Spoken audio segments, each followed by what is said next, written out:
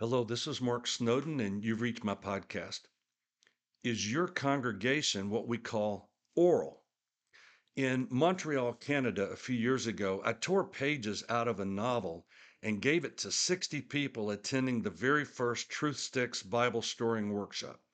I asked them to tell me what they thought the book was about based on that single page that they held in their hands. Nobody got it right. Yet Sunday after Sunday, we do the same thing in our churches.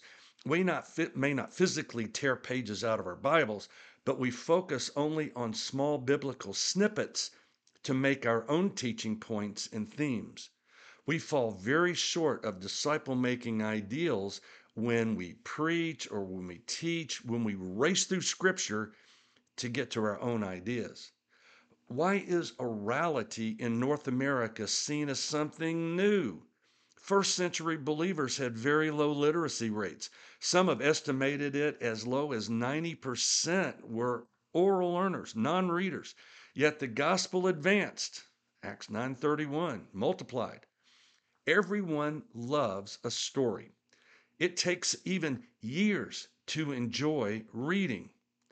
Oral methods are very reproducible. And hey, Jesus did it.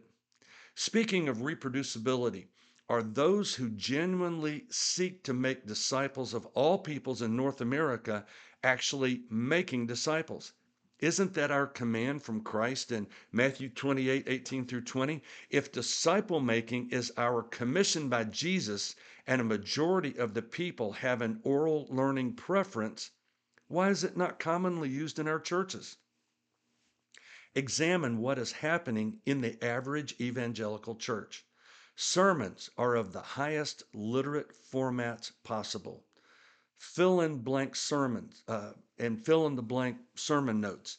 Intense exposition of not only single verses, but word by word analysis in the pulpit. Overhead projection that provides outlines and pithy quotes, sometimes intermingled with video roll-ins that reinforce the worship theme of the day.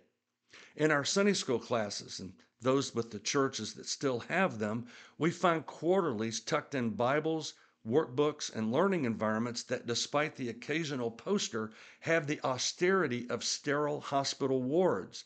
Those that do read their Sunday school lesson are preparing only for Sunday, and it has no connection with their everyday activities. Beyond the superficial appearances, the Sunday school teacher is a mini version of the pastor. He gives a lecture to adults and teens, and people passively listen. They read verses when called upon, but many do not comprehend what is being read, yet the lecture drones on. My wife and I used to teach a college and career Sunday school class, and I remember one of the young men were exasperated and said, "Why don't you just tell us what to believe?" He wasn't used to wrestling with the truths and applying it to his own life. It was just like adding on to the veneer that he already had because he was just looking for information and not transformation. Church members hop from one church to the other. We know that. Denominational loyalty is something of whatever past we thought there was, and because of budget shortfalls, many churches increasingly cut back on efforts at disciple making among adults. And as I frequently state, teaching a Sunday school lesson is not the same thing as making disciples. Contrast this to what is at least underway in the children's areas. Because of efforts of teachers to engage young minds, the learning environments are often bright and filled with music, crafts, well-told stories, teaching pictures, and wall decorations that interpret desired themes for a month or quarter. Somehow, between childhood and adulthood, an incredible learning gap has emerged. We assume the adults and teens got the same stories, the same biblical background as we did, right? Well, did they? However, even that in being done among children could be improved.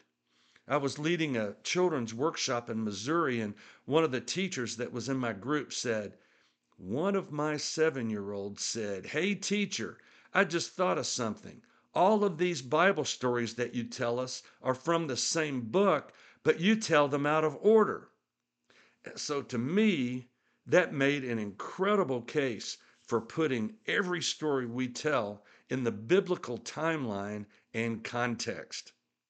Praise God for believers that are awakening and engaging an oral approach that intentionally enables disciple making.